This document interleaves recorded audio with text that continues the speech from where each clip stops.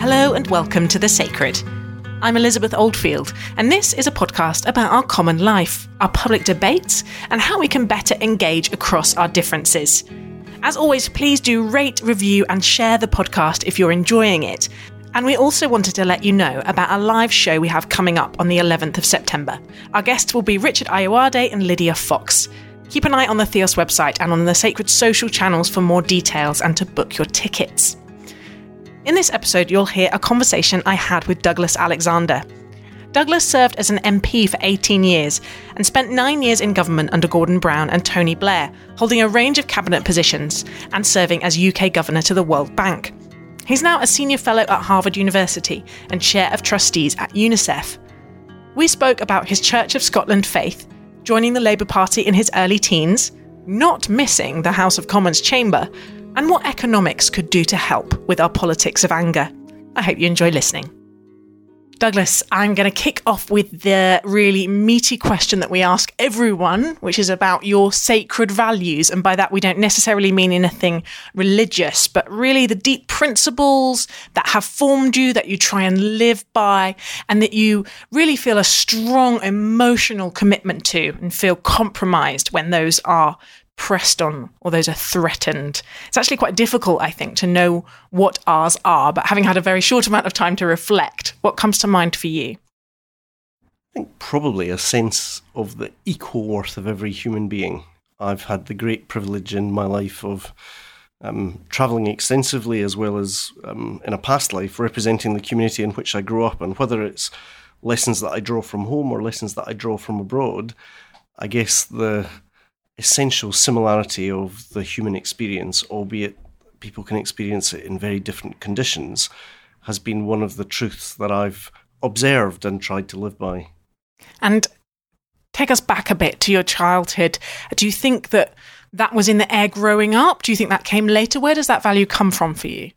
I think I am marked and shaped by the upbringing I had in West Central Scotland. My father was a minister in the Church of Scotland. My mother was a doctor in the National Health Service. So there was an innate sense of the dignity of service in the house that I grew up in. Also, growing up in a manse, we were the kind of junction box for the community. We had all kinds of people come through the door on a regular basis, some welcome, some maybe less so welcome. But in that sense, I think I probably imbibed a pretty strong sense of community as well growing up. And that gave you a sense of the whole range of human characters that comprised not just the parish, but also the community in which I grew up. So I feel very privileged, honestly, to have had as strong a sense of affinity and belonging with that area that I grew up in. And whatever I've done subsequently in terms of work or travel or other experiences, I still feel the tug of that sense of home. Tell me a little bit more about the kind of theological legacy there. And even as I ask this, I feel the weight of asking that question of someone who's been involved in British public life, because, Gordon Brown, also a son of the manse, talks about the legacy of it. But I think it's much more difficult to talk personally about public faith for a politician, wherever you sit on it. So only if you're comfortable. Do you mind saying how what that theological legacy and your relationship to the church looks like now? The truth is, my faith is personal rather than either private or public. I think I probably have a very kind of traditional Scottish Presbyterian aversion to wearing my faith on my sleeve. But on the other hand, I've no interest in denying that it has shaped who I am and continues to sustain and challenge me now in midlife. I come from a pretty strongly religious background. My father was, for many years, a parish minister in West Central Scotland. My grandfather, my dad's dad, was also a parish minister in West Central Scotland. He started off working as an engineer in Glasgow and famously studied theology by sitting the theology books on the lathe in his engineering shops. He came to the ministry late, and in that sense, that's one side of the family. On the other side of the family, both of my grandparents, my grandmother and my grandfather, were medical missionaries in China and served for a number of years, principally during the 1920s and 1930s, in Mukden in Manchuria in China, where they established a medical school. So in that sense, there was a very strong sense of a religious inheritance. Didn't you have an aunt who wrote hymns? Is that right? It's several greats aunts, right. Yes, but Cecil Frances Alexander, who comes from County Antrim rather than from West Central Scotland, she wrote All Things Bright and Beautiful, There Is a Green Hill Far Away, Once in Royal David City. I think if the intellectual property laws had been written differently, I'd probably be a multimillionaire, but alas, that was not the case. But no, she was, as you say, a very famous hymn writer, even if I'm not entirely comfortable with all of her theological judgments in the hymns that are still sung today. So in that sense, I come from a family background that was marked and shaped by religious devotion. In terms of just the daily life growing up, we were conscious of my dad's work. You couldn't not be, given the position he held within the community. But I think in quite an admirable way, he carried his theological convictions clearly but lightly. He didn't seek to impose it on the family. But as kids, we went to church every Sunday. They say in the Church of Scotland that the pulpit is 6 foot above contradiction. And in that sense, if Dad was 6 feet above contradiction when he was preaching on a Sunday morning, that certainly wasn't the case at Sunday lunchtime when arguments and debates would rage around the kitchen table. So in that sense, it was, for me, a very natural and familiar part of my upbringing to be part of that parish. And I continue to be a practicing member of the Church of Scotland today.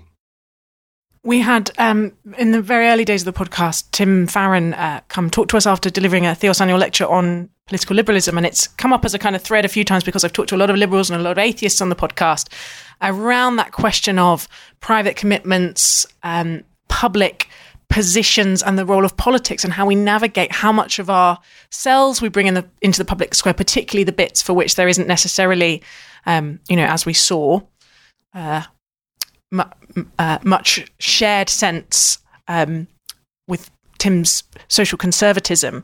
As you watch that happen as a leader of a party, as you've been so close to the leadership of a party, what was your sense of where we are on our ability to talk about those very difficult and painful disagreements in public? Do you think we're getting to a healthier place? Do you think that what happened was necessary? Or do you think actually there's a kind of closing down of our ability to handle those differences? I think probably the latter. I think it's more difficult. I have to say it struck me very clearly when I was in government. When I was in government with many colleagues, but one of them was Ruth Kelly, who I used to talk a lot to in the years after 9/11, in terms of how did we engage constructively and effectively with faith communities across the United Kingdom in a way that was meaningful and useful in the context of the time. And I have to say it struck both of us how few people today are comfortable or literate even with a language of religion.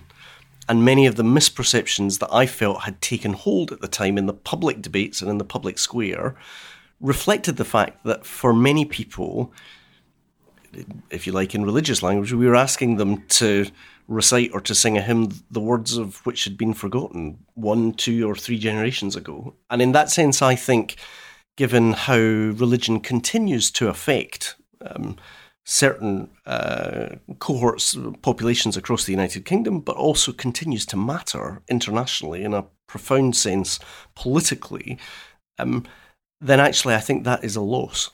Because I think it's going to continue to be important in the future to be able to recognise the legitimacy of people who have perspectives perhaps that you don't share, but that are fundamental to their sense of self and fundamental to how they see the world. It's really interesting that you mentioned the kind of international aspect, because I've spoken to several people who've said they feel like Britain is a particular example of that, and those involved in international development and globally, and of course with your work with Unicef and the Department for International Development, you spend a lot of time globally where religion is a bigger issue. How might the place of how we talk about faith in the UK be improved, do you think? Is it about bringing in those global voices to remind us that we are perhaps the exception or can lean parochial on those issues at times? Or do we just accept that that's where we are and carry on regardless? No, I think the benefit of working internationally and experiencing that diversity of encounter with religion is that it's a necessary challenge to the easy and wrong-headed assumption that somehow uniformly globally there is a move towards secularism, and that religion is a phenomenon of the 15th, 16th, 17th, 18th, maybe even 19th or 20th century, but not of the 21st century. And actually, if you have the opportunity, as I've had even in recent weeks, to travel in Africa or to travel elsewhere, you realise that religion continues to be absolutely fundamental to many millions, billions of people's sense of self and sense of the world. And in that sense, if you are simply to dismiss or to check out of those debates, then actually that's really an impediment to understanding some of the biggest drivers and some of the biggest influences in shaping how people see the world and then act. I'm going to, it's a last question that's faith-related, and it bridges helpfully to talking about your politics. What within your faith tradition and your background helps inform your political philosophy, if anything? Well, I think within the Presbyterian tradition of Christianity, there is a respect for all but a deference for none. And in that sense, I think there is an innate democratic quality about the religion in which I grew up, which has probably almost certainly shaped the choices and the work that I've done subsequently, but also I think is important in reinforcing that sense of the equal worth of every human being. In that sense, I although I've had the many opportunities working in government or working beyond government, I think that tradition unequivocally keeps your feet on the ground and maintains a sense of actually why you're doing what you're doing. I read a book about a year ago, which I'll give you a copy of actually, because I've got two. I ended up reviewing it about the Church of Scotland, called The Minister and a Murderer, and it was really clear how much more. I think the writer describes it as ornery, the really anti-authoritarian and anti-hierarchical instincts in the Church of England, which perhaps for those south of the border who are used to the Church of England and the way it's so enmeshed with monarchy and with Parliament and various other things. It's just a wonderful bit of the history that I feel like people don't know about. Well, truthfully, I got a kind of tutorial in that when I became, more than a decade ago now, the Chancellor of the Duchy of Lancaster. Wow. And one of the responsibilities of being Chancellor of the Duchy of Lancaster is on behalf of Her Majesty the Queen, you are the patron to about 300 Church of England parishes in northwest England. What does that mean? Well, it means that you are consulted formally on the appointment of the vicar to those parishes. So the parish council in those parishes have to consult with their patrons to seek the approval of the patrons. It's like something out of a Jane Austen novel where you can just hand over a living. It struck me as something out of pre-Reformation Scotland, but I have to say as a Presbyterian, I felt peculiarly ill-suited to try and be a patron to 300 Church of England parishes, just in the sense that the history of the Reformation, not just in Scotland, but certainly in Scotland, was a rejection of that kind of aristocratic patronage and a deep conviction that when a parish falls vacant, there should be a vacancy committee established. But ultimately, it was a judgment that should be reached within the parish rather than with reference to outside authorities. So, yes, it's intriguing how those differences have endured through the generations. So tell me about your politics. I gather that the Labour Party was something that came to you quite early in life. It was. It's a rather embarrassing admission, but I joined the Labour Party when I was 14, so I've been in it for many years now.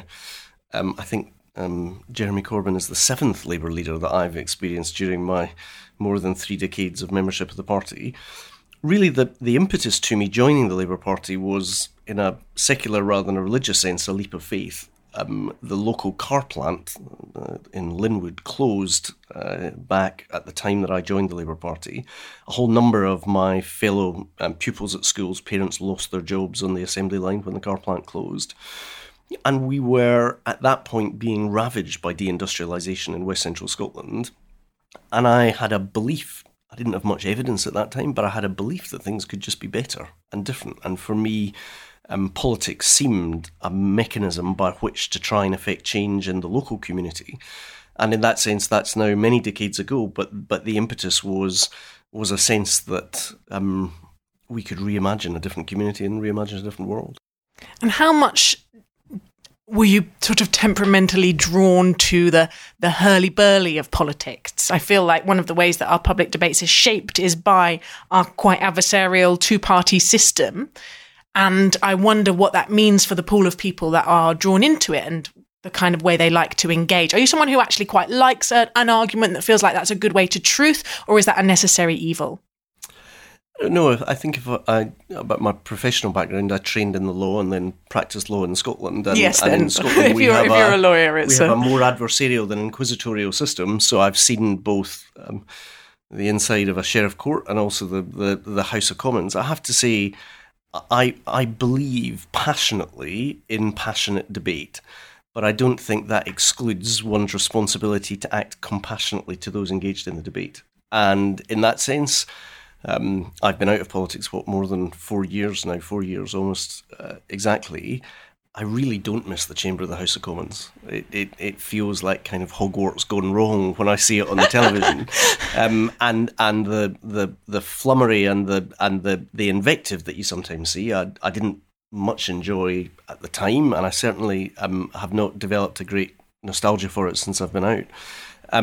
In that sense, I think, if you look at the House of Commons, you can understand in some ways how it ended up where it's ended up. You know, that if you look the next time on the television at Prime Minister's Question Time, there are 2 red lines running down the carpet, which are just more than 2 swords' lengths apart, so that if the verbal dispute turned physical, nobody could get stabbed with somebody else's sword. So there was probably a logic to that several centuries ago. Similarly, the idea that you call the person that you're speaking to the Honourable or the Right Honourable, I think actually in its day had an integrity to it. It was the idea that there was an implicit assumption as to the motives being benign of your opponents. And again, I think that's a pretty healthy impetus. The problem is, I think, nowadays so much of that flummery and formality is a barrier rather than a bridge to people understanding the importance of a parliament setting the rules and expectations in a country. That I think there's an urgent need for reform. So in that sense, I suppose I would come down on the line of saying I don't want 650 people in the House of Commons to hold hands and pretend that there are no disagreements, but I think there are better and more civilised ways to be able to have those disagreements than we often see on the television. And tell me personally, when you were very much part of those public political debates, what you learned about what is effective and what is ineffective in engaging across difference, because anytime getting anything done in politics, as you know, you were Secretary of State for a large range of departments and Shadow Secretary of State. To get anything done, you have to bridge difference. What were the kind of tools in your toolkit to connect with people who you might have very deep disagreements with? I suppose there's a dimension inside of government and outside of government. Inside of government, then actually being able to marshal the evidence and the arguments effectively is really important when you're sitting alongside cabinet colleagues in cabinet subcommittees, when you're sitting in the Prime Minister's room in Downing Street. You need to know what you're about. I remember very clearly when I was still a relatively junior minister, I was a Minister of State for e-commerce and competitiveness, so it would be back in 2001, 2002. And I was working for Patricia Hewitt at the time, who was Secretary of State for Trade and Industry, who probably very wisely sent me into the Lion's Den for a meeting with the then Prime Minister, Tony Blair, and the then Chancellor, Gordon Brown.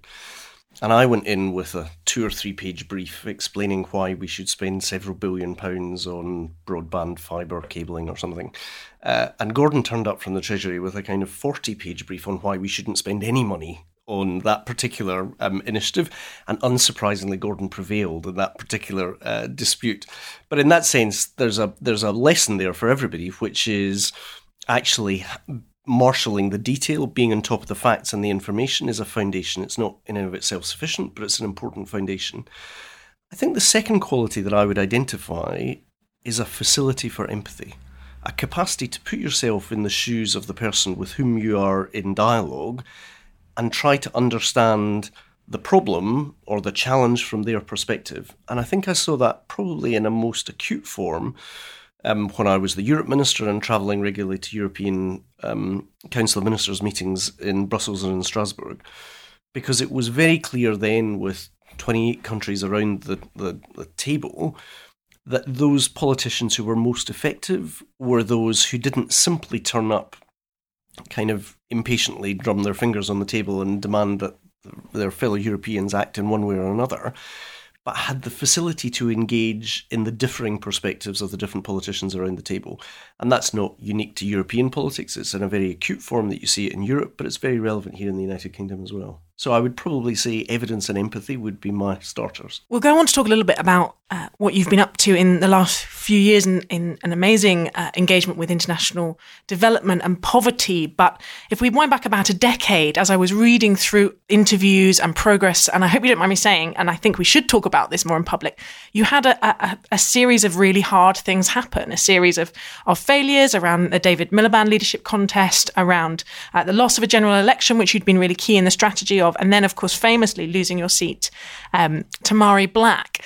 If you're happy to, would you just talk a little bit about the experience of that personally and how it affected you and how you navigated that sense of a real change of trajectory?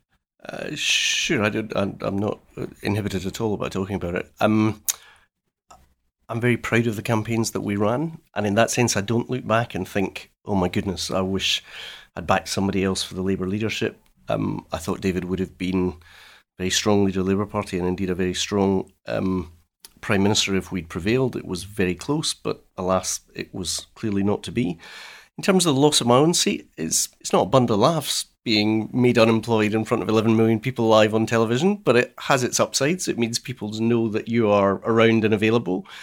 And truthfully, I look back on that night with an immense sense of gratitude to the people who reached out to me, some expected and some unexpected. Literally, while I was on the stage, my BlackBerry, as it was then, was kind of filling up with people saying, please get in touch, please come and talk to us, so sorry, etc. And in that sense, these times test you. I wouldn't pretend they don't, and it's not a road I would have chosen to walk. But on the other hand, I look back now and I feel incredibly blessed in terms of the opportunities that have opened up. And they largely came from relationships. That was my other learning. Somebody said to me, the people who give you your next work will have seen you doing your last work. And that was broadly the case, that actually the people who did reach out to me, I'd worked with in various different ways in government. And so, yes, I look back on an evening which I wouldn't particularly wish to repeat. But on the other hand, the support and encouragement that I received from people was completely overwhelming. And that might seem paradoxical on a night on which 24,000 people didn't offer very much support to you at all. But in that sense, no, if it's a time that I look back on and think I was unbelievably fortunate. And I'm certain that I wouldn't have both had the opportunities and made whatever progress I've managed over the last 3 or 4 years without the support and encouragement of others. How unexpected was it? How much of a kind of psychological shock to the system? It wasn't that unexpected in that Michael Ashcroft had paid for 2 opinion polls of my constituency, one in November and one in the April, both of which showed me significantly behind. Essentially, the 2014 referendum took place. I'd been very prominent and engaged in that campaign. And what happened was that essentially 6 months later in the general election of 2015, the 45% of the country who had voted for Scotland to be independent relitigated the general election relitigated the referendum in the general election. And so literally in my seat, 45% of the electors voted for the SNP. And in that sense, it wasn't a shock, but I'd made a conscious decision to campaign not in denial of those numbers, but in defiance of them. I thought, well, if I'm going to lose, then I'm going to not look back and think I could have worked harder. We ran out of telephone numbers. We knocked on pretty much every door. I look back with a huge amount of actual pride in those months when, frankly, we knew we were up against it, but we kept going. And I kind of still think if you, in politics, anticipate your defeat, you guarantee your defeat. And so there was a conscious defiance in saying I'm going to keep going. The one downside of that is it didn't leave me with a very clear plan the next morning, as in I'd kind of thrown myself at trying to get elected. But that's when all of those phone calls, all of those emails and all of those friends and supporters made a huge difference, because those were the people who encouraged, carried and suggested to you what could come next. It's clear you don't miss the House of Commons, but is there any unfinished business with politics? Given the way the country is now, do you feel the urge to dive in and get your hands dirty? Well, if anything, politics seems to be moving away from what I believe rather than towards it. I mean, I grew up and participated in a politics where whatever side of the political divide you're on, there was a reasonable assumption that people were in the answers business. You might disagree with their answers, but the broad assumption was that all sides of the political debate were trying to offer answers. As I look not just here in the UK, but internationally now, something fundamental has shifted where you've got politicians who don't even really try and offer answers, but simply amplify anger and caress the sense of anger that people feel in a way that proves electorally successful, but is very different from what we've recognised before. I also think there's a fundamental difference just in terms of trust and truth. You know, I grew up again in a politics in the UK where we would have endless debates and discussions about whether the manifesto commitments added up, whether the numbers were right, reasonably important and challenging questions being asked. But again, with the assumption that most politicians on both sides of the argument were telling the truth. And in that sense, that doesn't seem to apply anymore either, where there seem to be politicians who feel that there's no cost or downside to lying with impunity. And that worries me in terms of our civil debate, because ultimately I think if we find ourselves in a world in which simultaneously nothing is true and everything is true, that's really dangerous for democracy. And actually, I think it's important that we have common facts in our public discourse. And of course, then people will diverge and disagree in how they interpret those facts. But in circumstances where we find ourselves where there's no common facts, it's very difficult to sustain a conversation. I know gallons of ink have been spilled on this, but do you have a theory about why that change has happened? What's caused it? I think it's a combination of factors. I think it's important to recognise the role of technology. I don't think it's exclusively technological, but I think technology is having a profound effect. In this, I draw on my former Harvard colleague and now professor at Stanford University, Neil Ferguson, who in his latest book, which was really stimulated by his arrival in California, he found that as a historian, nobody wanted to talk to him at parties. As he said, in the Valley, ancient history seems to be anything before Google's first IPO. So this kind of caused him to think, what is it that technologists lack of interest in history? And he's gone and written a really powerful book about networks and hierarchies through history. And he says the moment that is most apposite and most relevant to what we're living through today is actually the Reformation. He said if you go back to the Reformation, then there was a genuine belief by Martin Luther that if people could read the Bible in their own language without the intercession of a corrupt clergy, then we would have a communion of all believers. And he said that is not entirely dissimilar to what Mark Zuckerberg now believes. If we connect the world, everything will be awesome. And he said if the technologists understood a bit more history, they would realise that actually what happened was more than 100 years of religious war. Once we saw the virality of that publication of the Bible in a range of different languages, it didn't lead to a communion of all believers as Martin Luther had believed. Now, in that sense, I think we are in the early years of developing social norms to cope with technological change. But at the moment, if we've wired the world, what we've ended up with are mutually suspicious communities susceptible to conspiracy theories throwing rocks at each other over the internet all too often, rather than what many people would have hoped for at the turn of the millennium, which was a far greater facility for understanding, for empathy, and for communication coming together in the internet. So I think technology has a part to play in this. I think, secondly, there has been a profound collapse in people's trust in figures of authority and in elites generally. And that's probably largely driven, I would contend, by the financial crisis, the sense that if these people were so smart, why didn't they anticipate the financial crisis? And a sense that somehow they've managed to prevail and do okay while many other people have been left picking up the bill. So I think the kind of distrust that we've seen over the last decade has continued to find and inform our politics. And then thirdly, I think there's a lot of people who feel that the world has changed profoundly round about them in ways that they didn't sign up for and they certainly didn't vote for. My former colleague in government, Jeff Mulgan, argues that there's really a narrative that was a kind of meta story that shaped the world over the last 20 or 30 years, that a combination of trade, technology and liberalisation would make everybody richer and make everybody happier. And he said, far from that be the experience of many people, that combination of trade, technology and liberalisation has left many people feeling disempowered rather than empowered and feeling impoverished rather than enriched. And if you like, the failure of that story has opened up space for other storytellers and other stories to emerge. And I think that helps explain the shift that we've seen in politics in recent years. So in that sense, I think technology is part of it. I think economics is part of it. I think a sense of cultural anxiety is part of it. But these changes are profound, and it's going to take the work of many years to rebuild. If you had your hands on the levers of power, and the levers of power were magically much more well-greased and funded than they are in reality, and you were some sort of benign dictator, what would be the one thing you would start with to try and roll back some of those changes for the worse?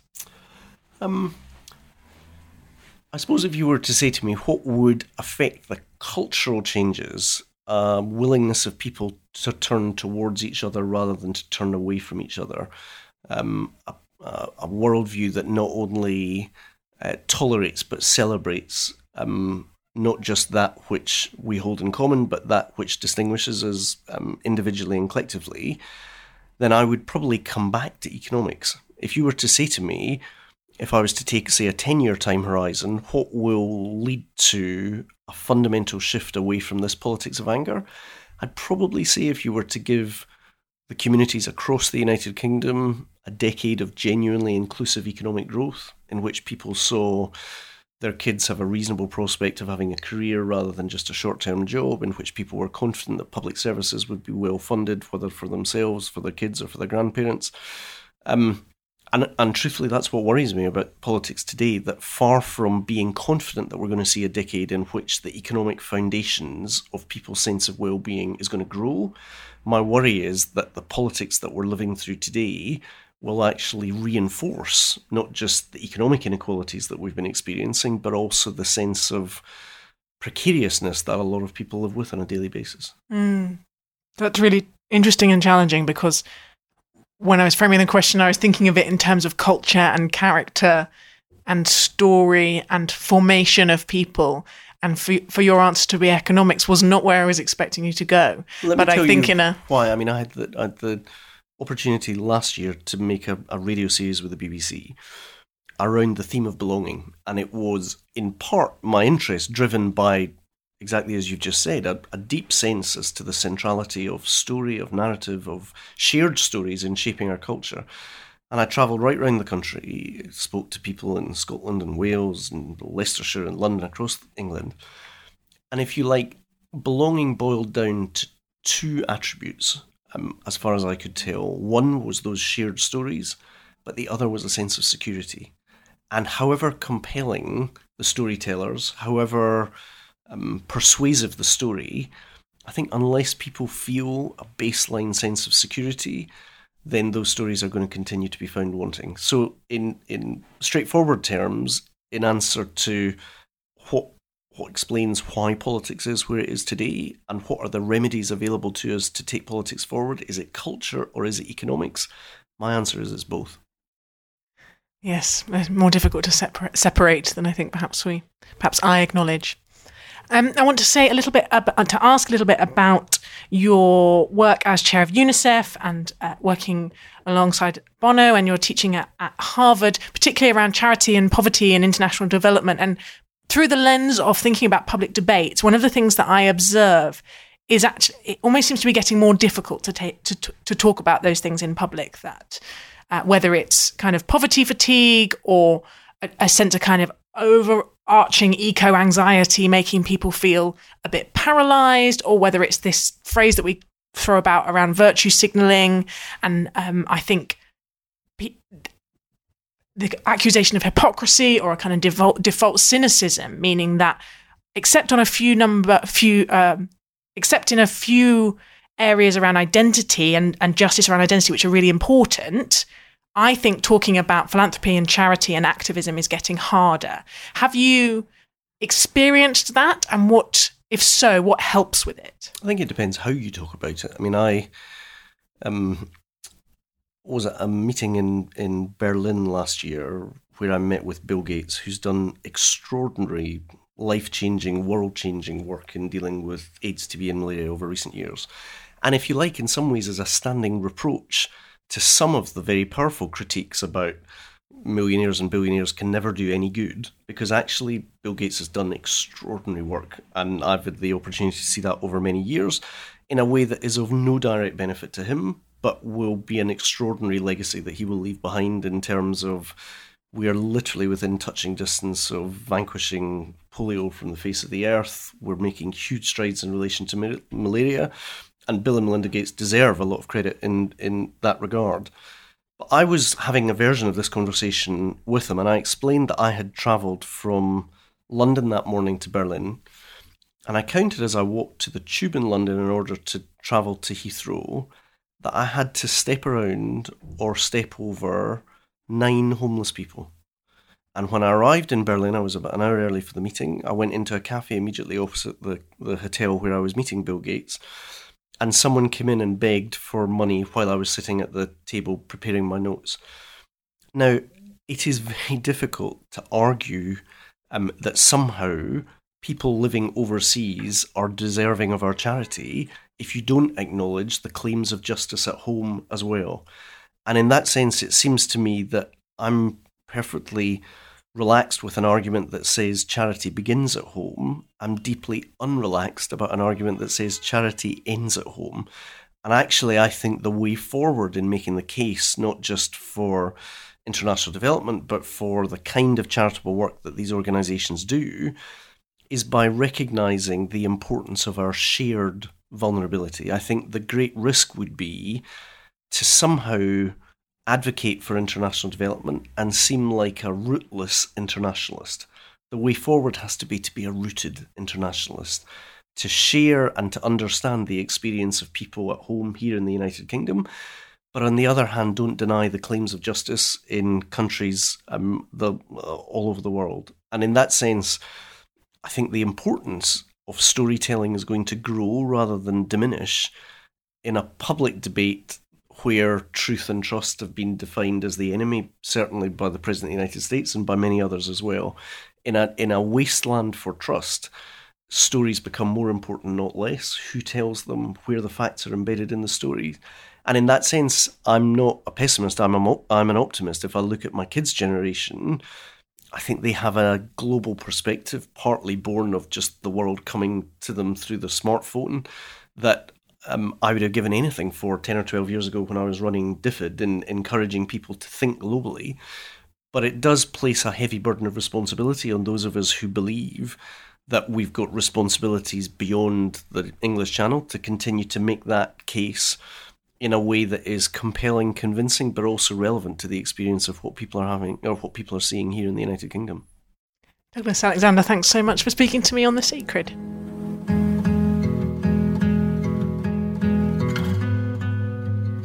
Thank you for listening to The Sacred.